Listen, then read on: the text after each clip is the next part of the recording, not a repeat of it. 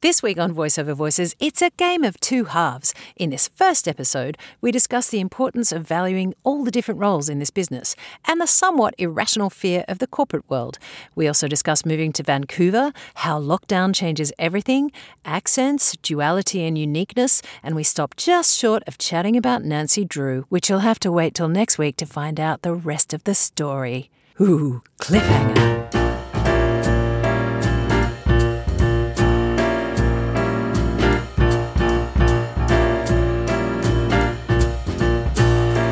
And welcome to VoiceOver Voices, the podcast where we delve into the wordy world of voiceovers. Each episode, you'll meet a professional voice artist, find out who they are and how they got into this work, and listen while we run through some slightly ridiculous script games, which are based on the kind of jobs we tackle on any given day in the studio. I'm Kathy Ogden, and I'm a voice artist, singer, writer, and podcaster. A voice artist needs to be able to sight-read scripts, take direction, interpret the client's brief, create characters, moderate their vocal tone, flip from character to character, and somehow manage to do all this within a tight time limit. It's an intensely focused kind of job, and people come into it from all sorts of different backgrounds. And what's more, nobody really knows who we are. We're largely invisible to all but our agents, clients, and each other. Well, I'm changing all that, so on with the show. My guest this week on VoiceOver Voices is an award-winning actor and voice artist, the very delightful Sinead Currie. Sinead is of Australian and Irish descent with an impressive career that includes film, TV, stage, corporate, voice acting and modelling in Australia and Canada. She has starred in TV shows such as The Haunting of Nancy Drew, iZombie and DC's Legends of Tomorrow, as well as numerous international TV pilots in development. Sinead can also be seen in films such as the award-winning short film Like Breathing, featured at festivals including Palm Springs International, Montreal International, Kino Film, Long Island Gay and Lesbian Film Festival, Holly Shorts, Newport Beach and Raindance. Her work has also been seen in Australian film festivals including Melbourne Fringe, Queer Scene, Metro Scene, St Kilda and Sydney Film Festival. Sinead moved back to Australia in 2020 after living and working in Canada for 2.5 years. She is utterly brilliant at accents and is constantly in the studio doing voiceovers.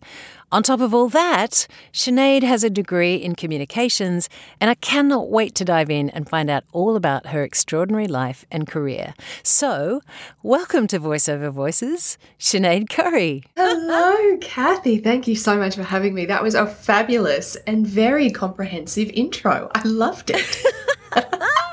Well, I feel introduced. You have had a fabulous and very comprehensive career. So what can I say? And which you are obviously continuing in to this very day here in lovely Sydney. And so I guess I want to start at the beginning and I want to find out when little Sinead was at school, were you that kid that was in the school plays, was acting a thing that you wanted to do then, like from when you were really little, or how did it happen? I love that you're asking even about little Sinead.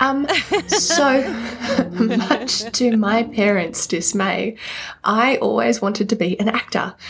I popped out of the birth canal and I was like, I'm ready. Let's do this, everyone.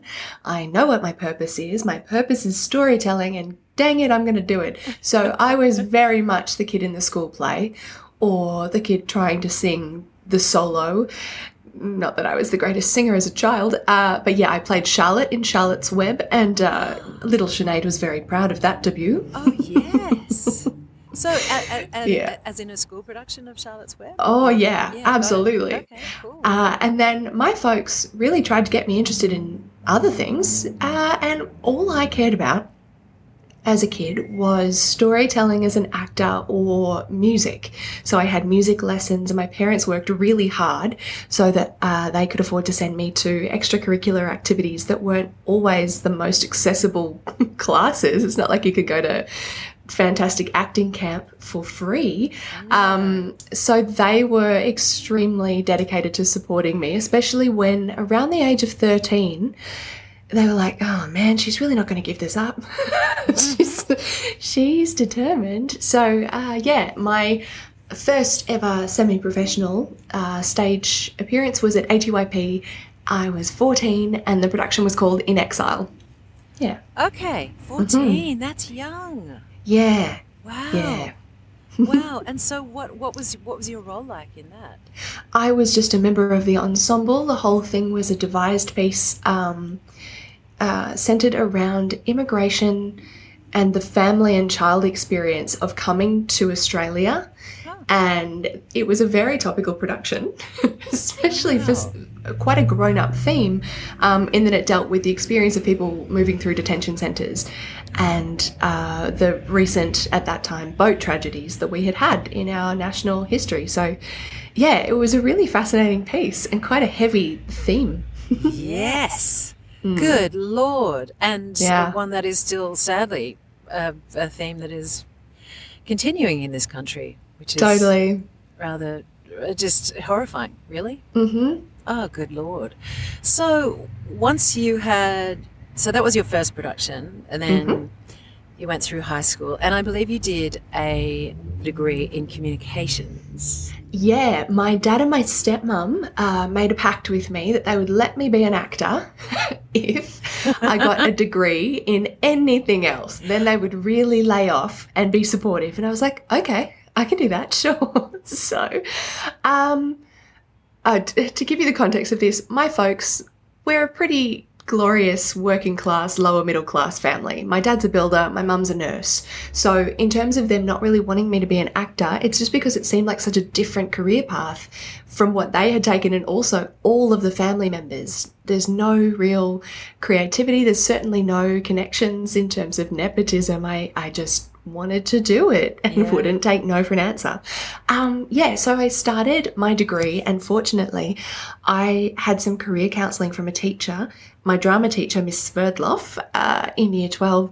She was phenomenal and so supportive, and suggested that I do a specific communications degree offered only by Charles Sturt University in Bathurst, and it was like 1 year of communications, so writing, journalism, marketing, copywriting, and then the other 2 years were production and performance for film and TV and theatre. So I ended up learning about all of the different people who work in our industry, in front of the camera, behind the camera, on stage, backstage, and also getting to try out a lot of the jobs. So I'm really, really grateful I did that degree, not only because I got a cool education and met my best friends, I also was able to have a better professional respect for all the people I work alongside each day. And I understand that as a performer, I'm a tiny piece of the puzzle. Unless you're a writer-director performer creating your own work, we're the last people to become involved in a show or in theatre.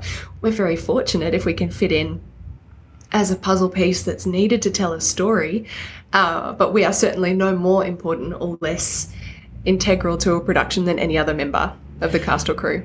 I cannot begin to just express how brilliant it is to learn and understand that at that age. I mean, at that time, and just for something to, that knowledge and understanding to have throughout your career is gold, because particularly coming from a background where you you couldn't go to your parents and ask them to help you with this, or anyone else in your family, because they don't know the industry. And I know I just know from me, when I was starting out, I had no idea about anything. Like I have a sister who's a singer as well, but I had no idea about the business, and everything terrified me. But that's a familiar notion.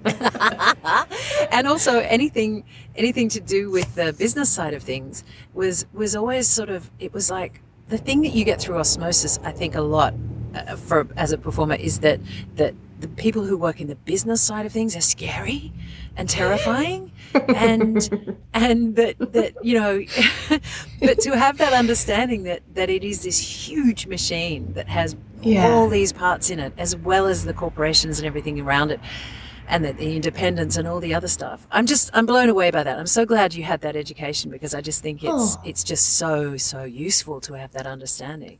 Absolutely. And if you looked at my resume that is not acting and voice related, I have a whole separate resume thanks to that degree. I have sometimes worked in hospitality as an actor and a voiceover artist as a backup job, But I've also been fortunate enough to edit a magazine, to be a copywriter, to be a live TV producer, to be the guest wrangler. And so I've had this interesting lived experience that helped me to be a far better performer and voiceover artist as a result of doing a communications degree. I'm so grateful for that experience, and even to see behind the scenes. Yeah, you're right. The people in the head office, the producers, the executive team, they're painted almost like villains or like big scary entities. Yeah, they are. In reality, that creative team is making our jobs. Yes.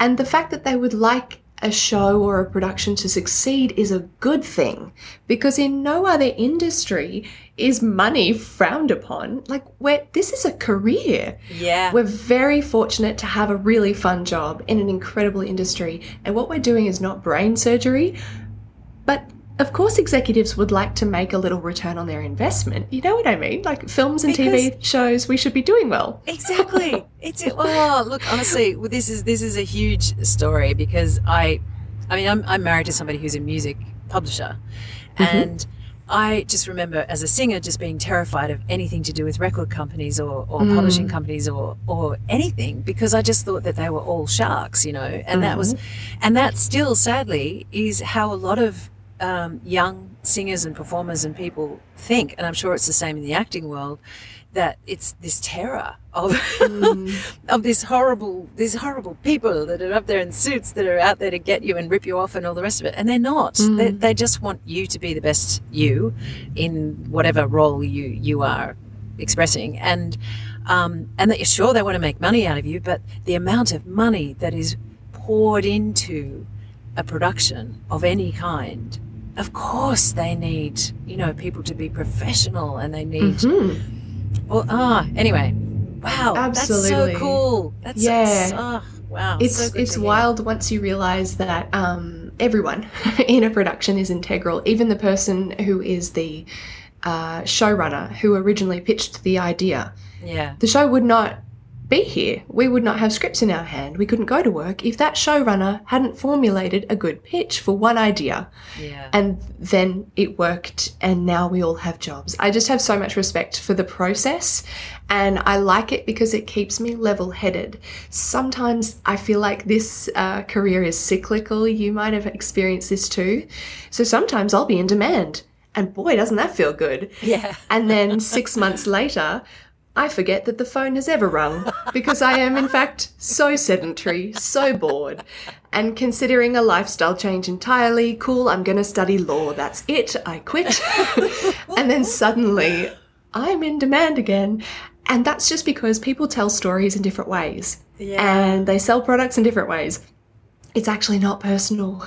It's just whether or not we fit the roles. Isn't. Yeah. Yeah. Oh, gosh. So at one point, you decided that you were going to up sticks and just go to Canada. And so what made you decide to do that? Well, I had tried to get an O1 visa. And by tried, I mean I had twice assembled the application for the O1. And this was when I was about 24. So I felt... the irony. I felt ancient. I felt so old, and like if it hasn't happened for an 18-year-old, it'll never happen for me at 24. But fortunately, an American agent, Chanel Kenner, is now her name. She's not an agent anymore. And the beautiful girls at Q Agency in Vancouver had both gotten in touch and found me through my Australian agent. They just knew that Australian talent were doing really well, and they wanted to invite people over to have a meeting, to maybe meet, to sign a contract, so that they, in time for pilot season, could start to train us up, or to see how our accents were going to go, to see if we really fit within the American or Vancouver landscape. So they contacted me through my agent, and I went to the States. I went to LA. I met with Chanel, loved it. I was very excited and gung-ho, in fact, about getting there. But then I assembled my application, and then the criteria changed. And I was like, okay, cool. Back to the drawing board. I'll assemble another application. And then the criteria changed. And I just took it as a sign that it was not the right time. And so I started looking around at different visa opportunities, and I wanted to get credits that were either for US or UK TV shows. So I found a few places, and the easiest one to get a visa was Vancouver, because thank you, Commonwealth, we're all part of the same visa initiative. It also helps that I'm an Irish dual citizen, and Canada and Ireland have fabulous partnerships. So I decided to go to Vancouver. I bought my ticket. I hardly researched the place. I didn't even Google like what to do in Vancouver or where should you live. I booked the Airbnb like at the airport. This is how not to do everything, everyone. Yeah, I love I really your, committed. Optimism. Oh yeah, it was naive. It was dumb. Oh boy. So I booked the Airbnb. It turns out in the absolute worst part of Vancouver you could possibly go to. So I arrived and I was ready, and my agent was, pardon me for my email sound, my agent was moving house. So we met that following week, and in the interim, I just started to walk around downtown Vancouver and see what was going on. And there was a cool place called Gastown, and there was a nice park called Mount Pleasant, and it looked really nice. And then I'd train home for what felt like a decade to my very scary neck of the woods. Oh man, so scary. So that was not ideal, the placement of the Airbnb, but the hosts were very kind. And so that was it. I came home in the interim for a family wedding. My best friend also got married. And then I came home and you and I got to meet at a lunch organised by the fabulous Teresa Lim. Yes. And then I went back to Vancouver for a couple months, and then the pandemic hit. So here I am, I'm back. Got it. Yeah. Okay, pandemic has just changed everything for everyone. It's just one of those things. It has been a fabulous reshuffle. I have just thrown out my goals. I have no idea when things are coming to me or why, but I know that if the career trajectory I was certainly on and the momentum I had, if that is all meant for me, it'll somehow circle back round. I have to tell myself that, or I'd go nuts. Is it, are you contemplating going back to Canada at some point, or what do you think about that? Well, honestly, thanks to the pandemic, I now just feel open to opportunity. If that means I get to go to Brisbane for 6 months, or Perth and film something, or maybe I just stay in Sydney forever, that is okay. I would love, if possible, vaccine passport pending, to travel to the Northern Hemisphere and work again. That would be ideal. I'd really love to do that. If not Vancouver itself, maybe Toronto, maybe New York, maybe even LA. I now, fortunately, have the credits, thanks to my Vancouver trip, from the US and UK, from pilots as well, to submit an O1 visa in a way that would not be knocked back ever. So I got the yes on my O1 credits, which is great. I got those roughly a week before LA shut down for the pandemic. So, I was really just about to transition into something that I think could have been pretty cool. And I am fortunate to have my health, my safety. I have a home. Yeah. And you know, I mean, fortunately, Australia has, you know, had lots of, and we're in a lockdown at the moment, but, and Sydney, I guess, and Melbourne have had more than their fair share. But really, relatively speaking, we can walk out the door and you're pretty sure that you're not going to encounter somebody with COVID. Whereas if we were in very many other countries in the world, like the UK or US, you pretty much are going to walk outside and encounter somebody with COVID. It's just everywhere. It's absolutely. You know, we're so fortunate here. Yeah. We are very lucky. Well, I have lots of questions for you, obviously. But I'm wondering whether I want to do something with accents with you, because I looked at your showreel and I've listened to your voice demos, and I just am blown away by your accents, all of them. I love accents so much. They're so much fun because you get to hear and learn how a different country or city articulates and how they tell stories. It's so interesting. So have you had a lot of dialect coaching? Is that something that you've done, or have you got a natural ear for accents, or both? So I have a natural ear for all accents except Irish because my dad is Irish, and all I can hear if I'm trying to do the accent is how devastatingly wrong the accent is. I can do a lot of other accents, and I'm very proud of them. It's my blind spot and I'm working on it. Currently, I have been doing a lot of accent classes in the pandemic from lockdown. I have this mind map on my kitchen wall, right? And it's like, I deserve to make my living as an actor and voiceover artist. And around it are all of these ways I could potentially be working towards that goal, even if I'm working a backup job, even if I'm in lockdown. So some of the accents that I would love to learn are listed on that board, and I have so far learnt I'm still practicing, so if you test me on this one, it's gonna be so a Welsh accent. I've learned an estuary London accent, which I've always wanted to know more about because I love Cockney slang. I also love the MLE accent, that amazing like bruv sound. I wanted to hear about that. So I have worked with Linda Nichols Gidley. I've previously, as a young person, again, mum and dad and my stepmom being extremely supportive, they let me do classes at A2IP, and some of them were accent classes. So I did a Tash McNamara American accent, standard American intro when I was like 14 or 15. And so from there, I've wrapped my head around a couple of the US dialects, a couple of the different ways of speaking in the US as well. So yeah, I'm really interested in accents. They're awesome. This. Oh, that's so cool. Well, it means you can work anywhere and in anything. Oh, I hope so.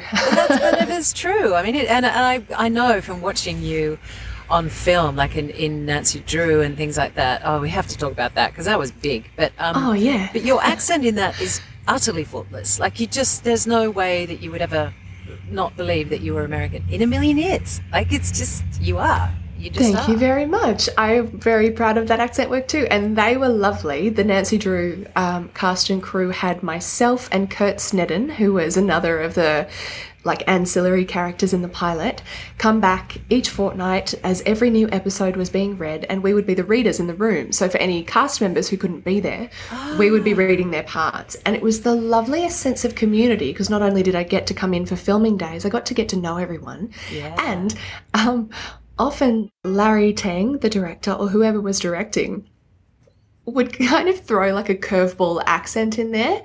They'd be like, and then Johnny enters and speaks in a New England accent. And Kurt and I would be like, okay, let's do it. And so it was a bit like the accent Olympics. Yeah, it was great. Oh, what fun. Can you do a Canadian accent as well? Yes, I can. What would you like me to talk about? Well, I think I'm going to throw a bunch of these at you when we in a little while when we do the quick fire direction. Okay. But I think we're going to start with Two in the Booth, which we I follow Sinead on Instagram, and I just, for listeners to know, she had this picture of this beautiful snake, and I love snakes. And Sinead, you were talking about the fact that you had a dream with a snake in it, which I have dreams with snakes in as well as just loving them as a creature. I wouldn't want to have one in my life, like as a pet. No. I wouldn't mind, having one in the backyard. But yeah, I just, feeding them and stuff is a bit gross. So this Two in a Booth is two snakes. We're a couple of snakes. We're so ready. Am I loopy or slim? Who would you like to be? I don't mind. You can. I don't know. You want to be either? Look, they both have. Hang on. Okay. Well, I'll tell you the scenario. So, Loopy is the one that is not having a great time. He or she is. just they are not a particularly happy snake. Whereas Slim is just like cruising around being a snake. He's pretty happy. She, and so would you rather be a happy snake or a confused snake? I'll be a confused snake. Thank you, Kathy. My pleasure. Anytime. And now, what do you think a snake's accent would be, or character? I think that I would love Loopy to have a lisp. Genius. It's time. It's time for the lisp. Okay. Yeah, it is. I'm tired. Okay. Yeah, and you can be young, you can be old, you can be whatever you like. I think maybe even young, quite young. Fabulous. Okay. Yeah. Now, as far as accents concerned, I could spin the accent wheel, but I'm thinking that I would love to hear Loopy to be maybe either Canadian or one of your many American accents. Ooh, okay, great. Okay, and it's going to be young, fab. Okay, here we go. I'm just trying to remember. How did I do this when I was dubbing in Canada? Okay, I'm on it. And Slim, I think, is going to be very Australian. I'm not even going to break an accent out for this. I'm just going to be real Australian. Okay, fab. Okay, here we go. Hey, Slim. Hello, Loopy. How's life? Flat out like a lizard drinking, Loopy. How about you? Truth be told, I've been flat as a snake in a tire track, Slim. Ah, sorry to hear that, Loopy.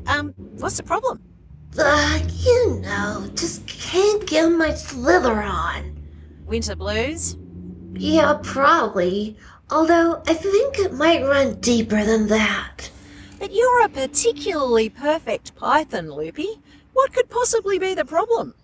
It's the mice, Slim. I just don't feel like eating them anymore. Loopy, that's terrible.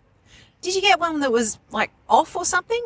Yeah, no, I just think I'd rather be a vegetarian. Seriously? Yup. Just can't stomach those little baby mice anymore. Jeez, Loopy. That's nuts, mate. Yeah, I reckon that'll be the solution, Slim. What? Nuts? Yep. Pass me a macadamia, will you, Slim? I haven't got any hands, Loopy. Oh, yeah. Could my day get any worse? Is your pet python a little bit picky? Has your snake stopped snacking? Come to Pet Palace. We have a full array of treats and tasty tidbits for your scaly, furry and feathered friends. Sad snake, bored buddy, forlorn fish, depressed dog. Come to Pet Palace. It's paradise for pets. How'd we do? I was appalling. You were brilliant. You were fabulous. I'll hear nothing else said about that voice. No, I was just, it was meant to be bored budgie. I should actually, check my scripts before I send them out. But Buddy works. Budgie, oh, cute. Mm-hmm. God, that was great. I feel like I was 2,000 miles away from actually being in the moment with that, but... Well, I had a ball with you, whether you're in the moment or not. Good. I should stop talking about me. You were fabulous. Oh, you're fab. This episode is just us complimenting each other, everyone. No, really. No, really, you were fabulous. Oh, no, you. No, really, Stop. you. No, stop. Don't stop. No, don't. Oh, my goodness. I almost feel like doing that again. Okay. No, what do you reckon? Let's do it. Let's do it again, and I might join you in an accent. I mean, Okay, not that fab. that was. I'm thinking. This is where the accent wheel actually comes into being. Maybe I'm going to spin it. I'm going to spin it. I haven't brought this out in so long, Go for it. but I'm going to do it. Accents. Here we go. I'm spinning it. Okay. Oh my gosh, it's Russian. This is perfect. I have not brought out Russian accent for so long. I'm very excited to do this. Okay, let's. What? Okay, Sorry? fab. Yeah, you what? Do you want I another also accent? am very happy for you. Would you like to join me in Russian? We can be Russian snakes, or would you like something else? I would love to be Russian snake with you. Oh my gosh, I'm so excited. Oh, okay, off you go, Loopy. Hey, Slim. Hello, Loopy. How's life? Flat out like a lizard drinking, Loopy. How about you? Truth be told, I've been as flat as a snake in a tire track, Slim. I am so sorry to hear that, Loopy. What's the problem? Oh, just can't get my slither on. Winter blues? Yeah, probably. Although I think it might run deeper than that. But you're a particularly perfect python, Loopy. What could possibly be the problem? It's the mice, Slim. I just don't feel like eating them anymore. Loopy, that's terrible. Did you get one that was off or something? Yeah, I just think I'd rather be a vegetarian. Seriously? Yup. Just can't stomach those little baby mice anymore. Jeez, Loopy. That's nuts, mate. Yeah, I reckon that'll be the solution, Slim. What? Nuts? Yup. Pass me a macadamia, will you, Slim? I haven't got any hands, Loopy. Oh, yeah. Could my day get any worse? Is your pet python a bit picky? Has your snake stopped snacking? Come to Pet Palace. We have a full array of treats and tasty tidbits for all your scaly, furry and feathered friends. Sad snake, bored budgie, forlorn fish, depressed dog. Come to Pet Palace. It's paradise for pets. Yay! Yay! I found that extremely challenging, I'm not going to lie. So glad you pushed me. I'm really proud. Oh my gosh. Okay, well, that was fun. So, we were chatting before we actually started recording, and you were saying that duality plays a massive role in your life and career. So, tell me what you mean by that. And, Okay. Yeah. Thank you for riffing with me on this idea. It's something that's never been discussed on a podcast before, and I think it's important for me to note. Because when I was growing up, I heard all of these interviews with actors and voiceover artists in general, who appeared to have had a kind of fantastic, mainstream, middle-class-ish Australian upbringing. And I was like, my experience doesn't necessarily mirror that. So, to begin, my name is Sinead Curry. That is a very Irish name in a very Australian accent, and I am aware that I mispronounce my own name. Enough Irish people have told me that, including my dad. My dad is Irish. He came here in the 80s and met my mum. They married. They didn't stay together all that long, and they divorced when I was 6. So prior to that, my mum practices a type of Hinduism. When people look at me, I'm extremely Caucasian. They don't assume that I have any experience in Eastern traditions at all. And they'd be right most often if they were to stereotype the average Caucasian Aussie walking down the street. But with Mum, I grew up chanting and meditating, and she was quite ahead of her time in that she advocated meditation and taught me how to from a very young age. Now, obviously, everyone has a meditation app. Everyone goes to a meditation class, or maybe after the yoga at Fitness First, they might do a minute of mindfulness. So it's very much a part of the vernacular. But Mum was really into it in the 80s and 90s and still to today, and I'm really grateful for that foundation. Dad, on the other hand, is Irish Roman Catholic. But because of some pretty horrific experiences as a child, he doesn't want to set foot in a church. So I grew up going to Catholic schools because that's what Dad wanted to happen. And on the weekends, practicing chanting in Sanskrit at a meditation centre. And that's not the normal Australian upbringing, and I was acutely aware of that as a kid, and I also wasn't sure what it was like to be normal. Now I know, of course, there's no real such thing as normal. No. But the duality extended when my folks divorced. My dad is a country boy, so he moved to the country, to the Southern Highlands, and now he's based in Tasmania. But my weekends as a kid, every couple weekends, I'd go and visit Dad, and I'm super rural. So I was brought up in Five Dock with my mum attending fantastic schools because my parents worked really hard to get me there.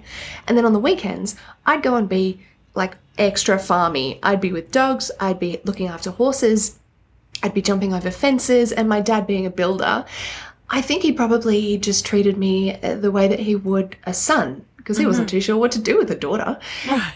And fabulously, I have all of these boy skills. So he'd be fixing an excavator, or he'd be measuring a trench, and I'd be holding the spirit level, or I'd be like under the excavator with him being like, Dad, can I go get a magazine? And he'd be like, yeah, of course. But I have this understanding of different perspectives on religion, different perspectives on home life and family life, and also different perspectives from an urban and a rural upbringing. And I don't think everyone has that experience. I I didn't realize it was unusual or unique until I got to uni and people who were casting me in little films or plays were like, you know, you kind of suit all the different socioeconomic roles. Like, we don't know where to put you. And that, I think, was a learned skill from going to a really fantastic school for high school. And most of the people who attended that school alongside me were at a really different, far more affluent socioeconomic level. My dad worked his butt off to get me there. And I had a bursary, a type of a scholarship, because I'm a smarty pants. But some people were driving to school in Ferraris. And I remember just looking around at the wealth and the privilege and also kind of the sheltered understanding of the world and thinking, wow, I don't think I fit here or in the country or in the urban world. I'm kind of like a little alien who's dropped down onto the earth and I get blissfully to observe. And so now as an actor and a voiceover artist, I'm so grateful for exactly who I am. I'm really grateful for all of the challenges that have made me who I am, including the ways that I've stuffed up my own life and led to me getting help in different ways. Yeah. And I'm also really grateful for all of the blessings along the journey that have led to my unique path. And I have to remind myself sometimes, especially in those 6-month off cycles where I just don't happen to be in vogue at that point, that my experience is worthy, that I am inherently worthy of being a part of our community, of living in a creative life and of having the career that I have always dreamed of. It's actually easier than it sounds. It's easier than I thought it would be to accept all the goodness that's coming to me. I always thought, oh man, like, we seem kind of poor, or like some people's parents aren't divorced, or some people just practice Catholicism, or maybe and it's that, it all goes back to comparison being the thief of joy. I have gotten some of the roles I've gotten because I am me. For that specific reason. I think uniqueness can be brushed over for actors, and so I wanted to share about duality because even in my experience of my own sexual identity, and I'm very open with this stuff about it on TikTok and Instagram. Yeah. Specifically TikTok, the lovely queer community there is so kind to me. But even within my experience of my gender identity and my sexual identity, I identify as pansexual. That's not necessarily the average Australian's experience, and I'm worthy as an actor, as a person on the planet who survived the birth canal.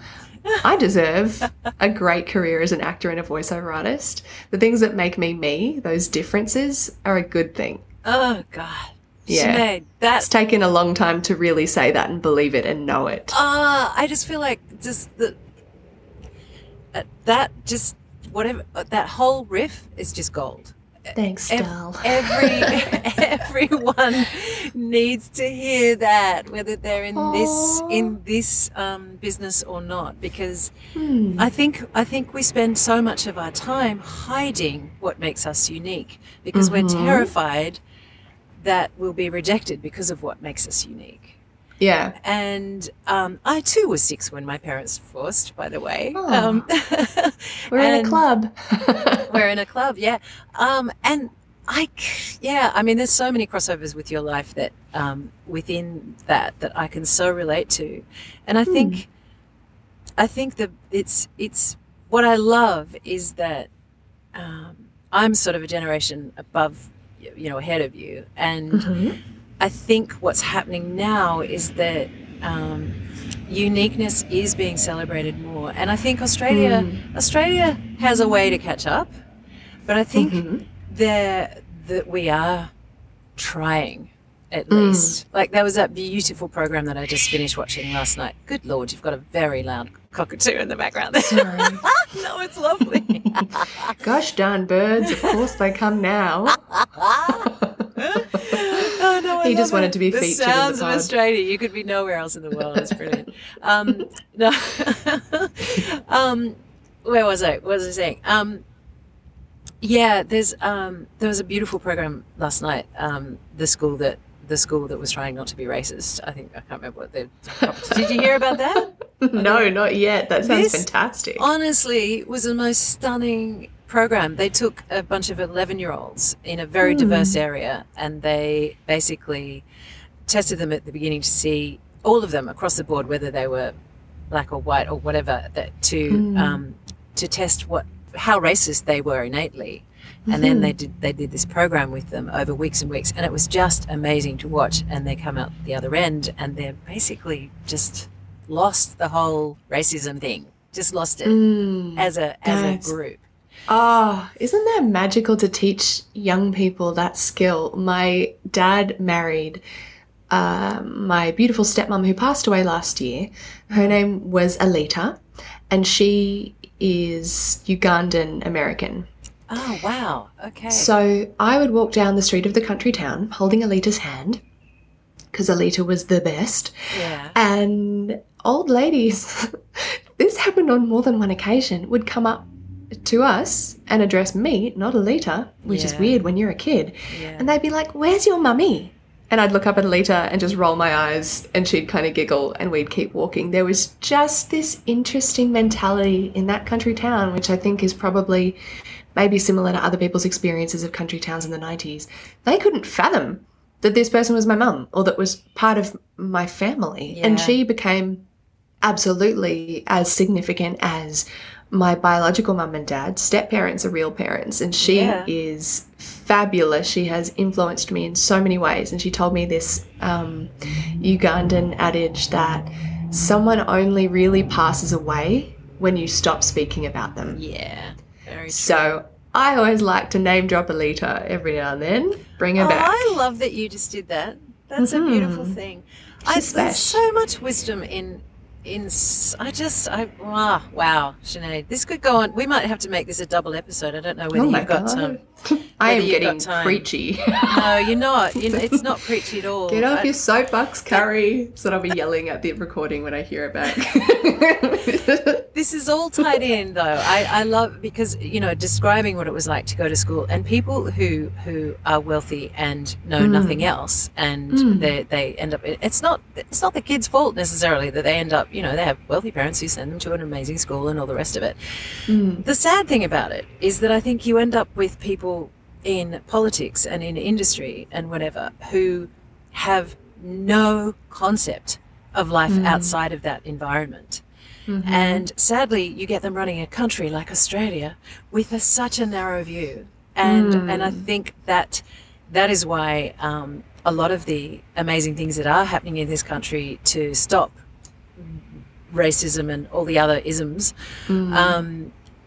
it's all people power. It's all happening from people actually going, right, we've got, we have to make a change here. And which sounds terribly cliched, but it saddens me that I see so much conservatism still in this country, having lived elsewhere, and particularly in the UK. I know I've never lived in Canada. I've never been to Canada actually, but I love the fact that eccentricity is it's being an eccentric is something that you aspire to. It's something that people love.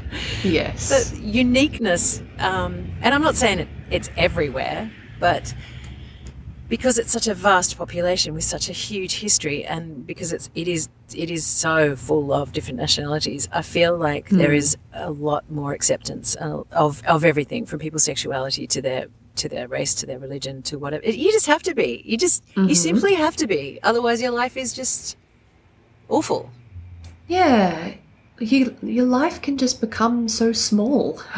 Yeah. And what a shame that is. I think we're all kind of perfect when we're born. 10 fingers, 10 toes, equal potential. Hopefully we should have equal rights to opportunities and support and resources, but we don't. And yeah, you're right. There is still a real streak of homogeneity in Australia. It will be so cool within our lifetimes to hopefully see difference celebrated more and more, especially within the media and entertainment landscapes too, because then the next generation can see that, can witness that on TV.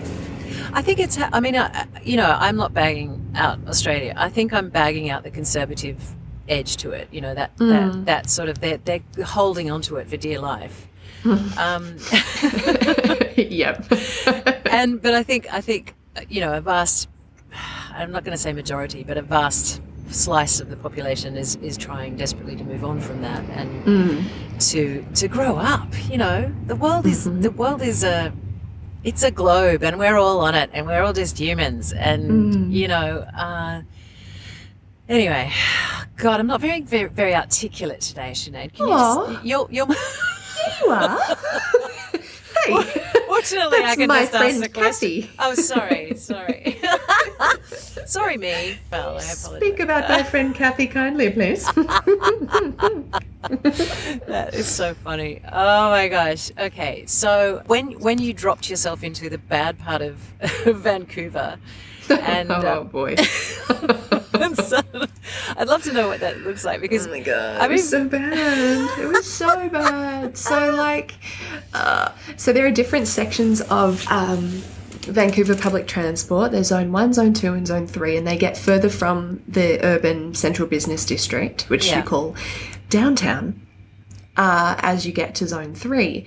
And so just at the end of Zone 3, so roughly an hour by public transport out of the city, there is a huge urban, semi-rural part of town called Surrey.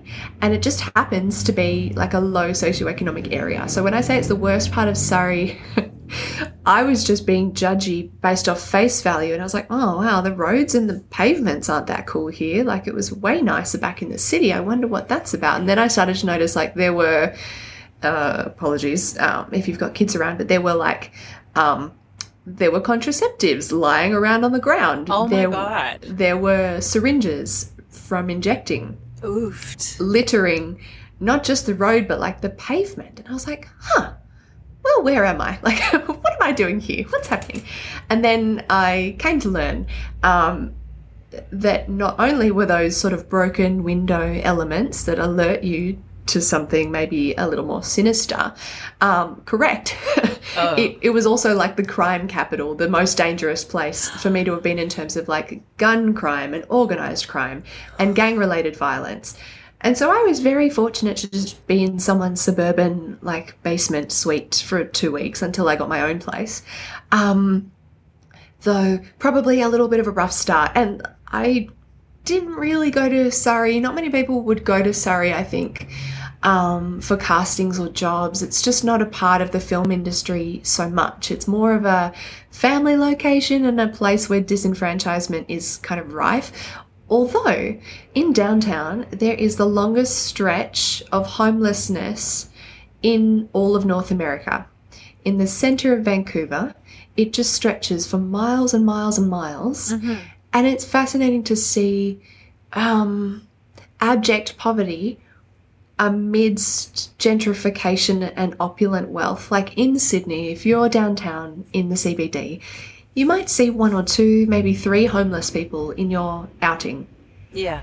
But in the main strip of Vancouver, the downtown, well, I think it's called the Lower East Side, it's just rife. There are people shooting up on the street, and gun use and drug use is so prevalent that the Canadian police have some different rules that we would find quite jarring. Like in Australia, we have a really strict policy on drugs, but because there are just drugs everywhere around that main strip in Vancouver, police can go up to someone who's shooting up. They might not, they might just watch them, and say, would you like to put those drugs down?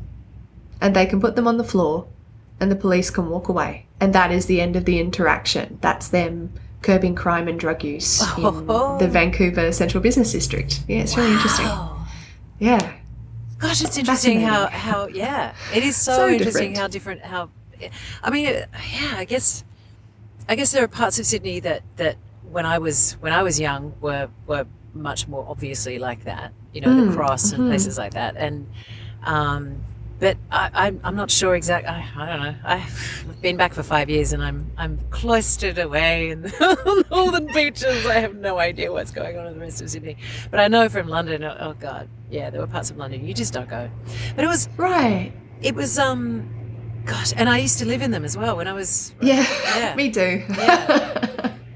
Yeah, I remember I was in Gastown. running when I used to live in this place called Lower Edmonton, which is in North London, years and years ago, and just literally running from the train station to my house, because there was a couple of alleyways I used to pass that I just assumed, because there's always dodgy people around, I just assumed at one time if I wasn't running, I would get caught. Yeah, 100%.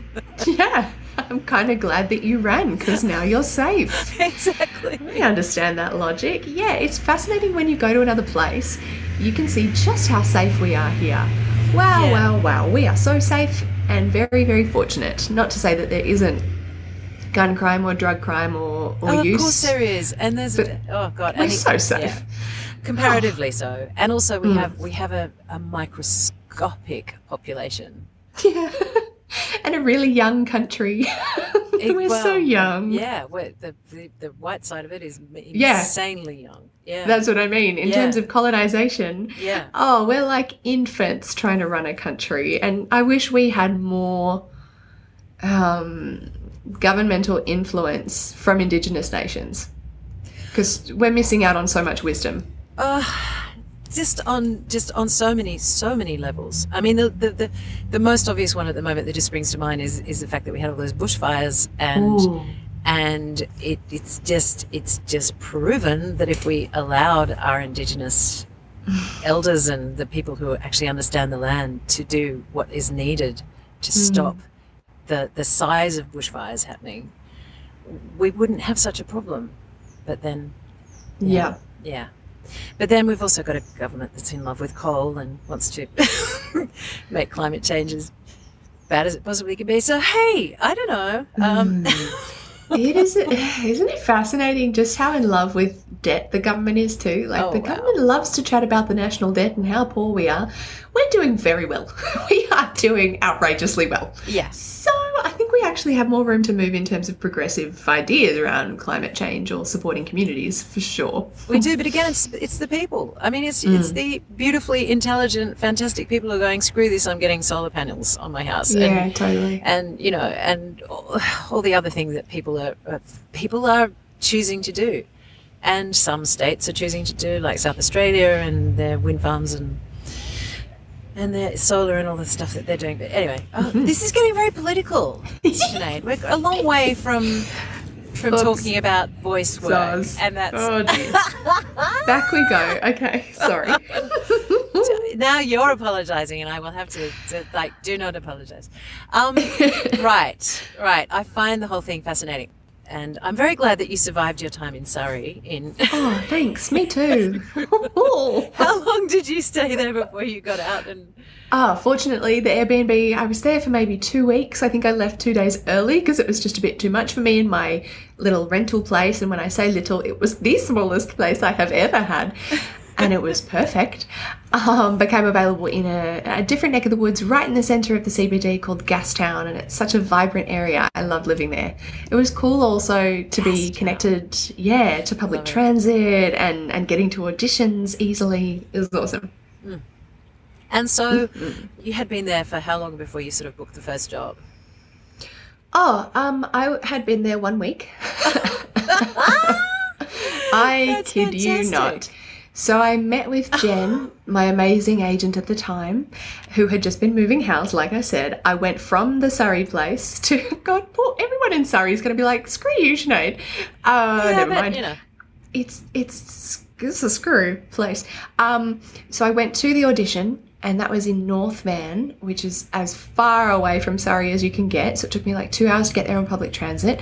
And she was like a classy restaurant patron. Couldn't believe I'd got an audition, and it happened immediately after I met with Jen. She's like, this just crossed my desk. I know we were going to ease you in gently, but do you want to go for this? How about you go to this audition?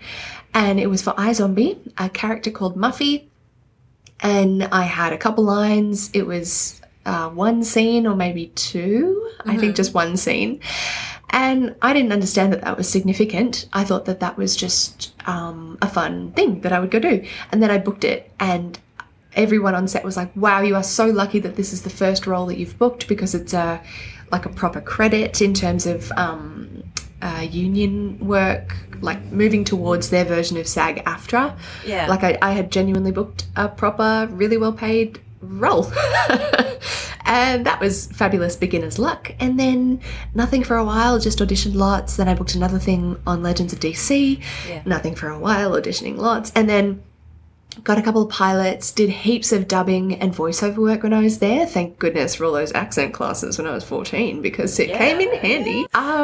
And when you're auditioning in Vancouver, I don't know if it's the same in your experience of being in London, but you have to be in your accent the whole time in the audition room when you're going to meet with the casting agents, when you shake someone's hand, and then in the audition itself, and then when you're leaving, they kind of can't know that you're Australian. They don't. They cannot hear. That's the case. Yeah, they can't hear your real accent because it will make them more alert to the fact that you might stuff up the accent you're doing, even if you don't. They're just they're a little distracted by it. Yeah. So I loved doing that until I was burnt out. And that happened because auditioning constantly and being rejected a lot, turns out it took its toll because unlike Australia, in Australia I might get 1 or 2 really great auditions a month and then 1 or 2 maybe ads or something, like a few voiceover self-tapes. Mm-hmm. I'm so grateful for that level of work and consistency. In Vancouver, I was auditioning for like big roles on very legitimate TV shows because there's at least 50 shows being made there every single week of the year. That's insane, by the way. 3 times a week, right? Wow. So Yeah. I was learning like 6-page scripts 3 times a week, going to the same casting agencies, forming really great relationships with the casting directors, always winning the room, always being put on hold, often then being taken off hold. And hold just means you're in the top 2. And then taken off hold means you didn't get the job. And so I had that for like 6 months. I was like, I am sick of this. I have to stop pushing. This is not going to happen. I give up. And so then I gave up intellectually, ideologically, and I told myself I'd keep working at Martini Film Studios. I was helping them out in terms of public relations, thank you, communications degree. And then I was also working at a diner on the weekends. And I just thought I'll work for a couple more months and then I'll go home because this sucks. And then about a week later, I got Nancy Drew because I went to one last audition. Wanted to wear my fancy dress to this one last audition, and then I got it. So that was the end of part 1. I'm leaving on a little bit of a cliffhanger there because in part 2, Sinead will continue to talk about her role in Nancy Drew, and we also do the Nonsense Poetry Jam, which is a delight. Plus, Sinead reads a beautiful poem by Rumi, and we also talk about social media and how to take a break, which is something that Sinead is really good at, and I'm learning. We talk acting, narrating, and dialect classes, the difference between networking and making friends in this business. It's a really fantastic second half of this episode. Not something I've ever done before. I've never actually split a episode in half like this, but I figured it was better than an hour and 40 minutes of content in one go. So I hope that's okay with you guys. We'll see you next week. Cheers. Bye. Thank you for listening to Voiceover Voices. Scripts and concept by Kathy Ogden. Music produced by Grant Windsor and written by Jeff Franzel and Kathy Ogden. If you want to get in touch, you can find us on Facebook and Instagram at Voiceover Voices Podcast. If you like this podcast, please rate, review, and subscribe so more people can find us. Be kind. Thank you.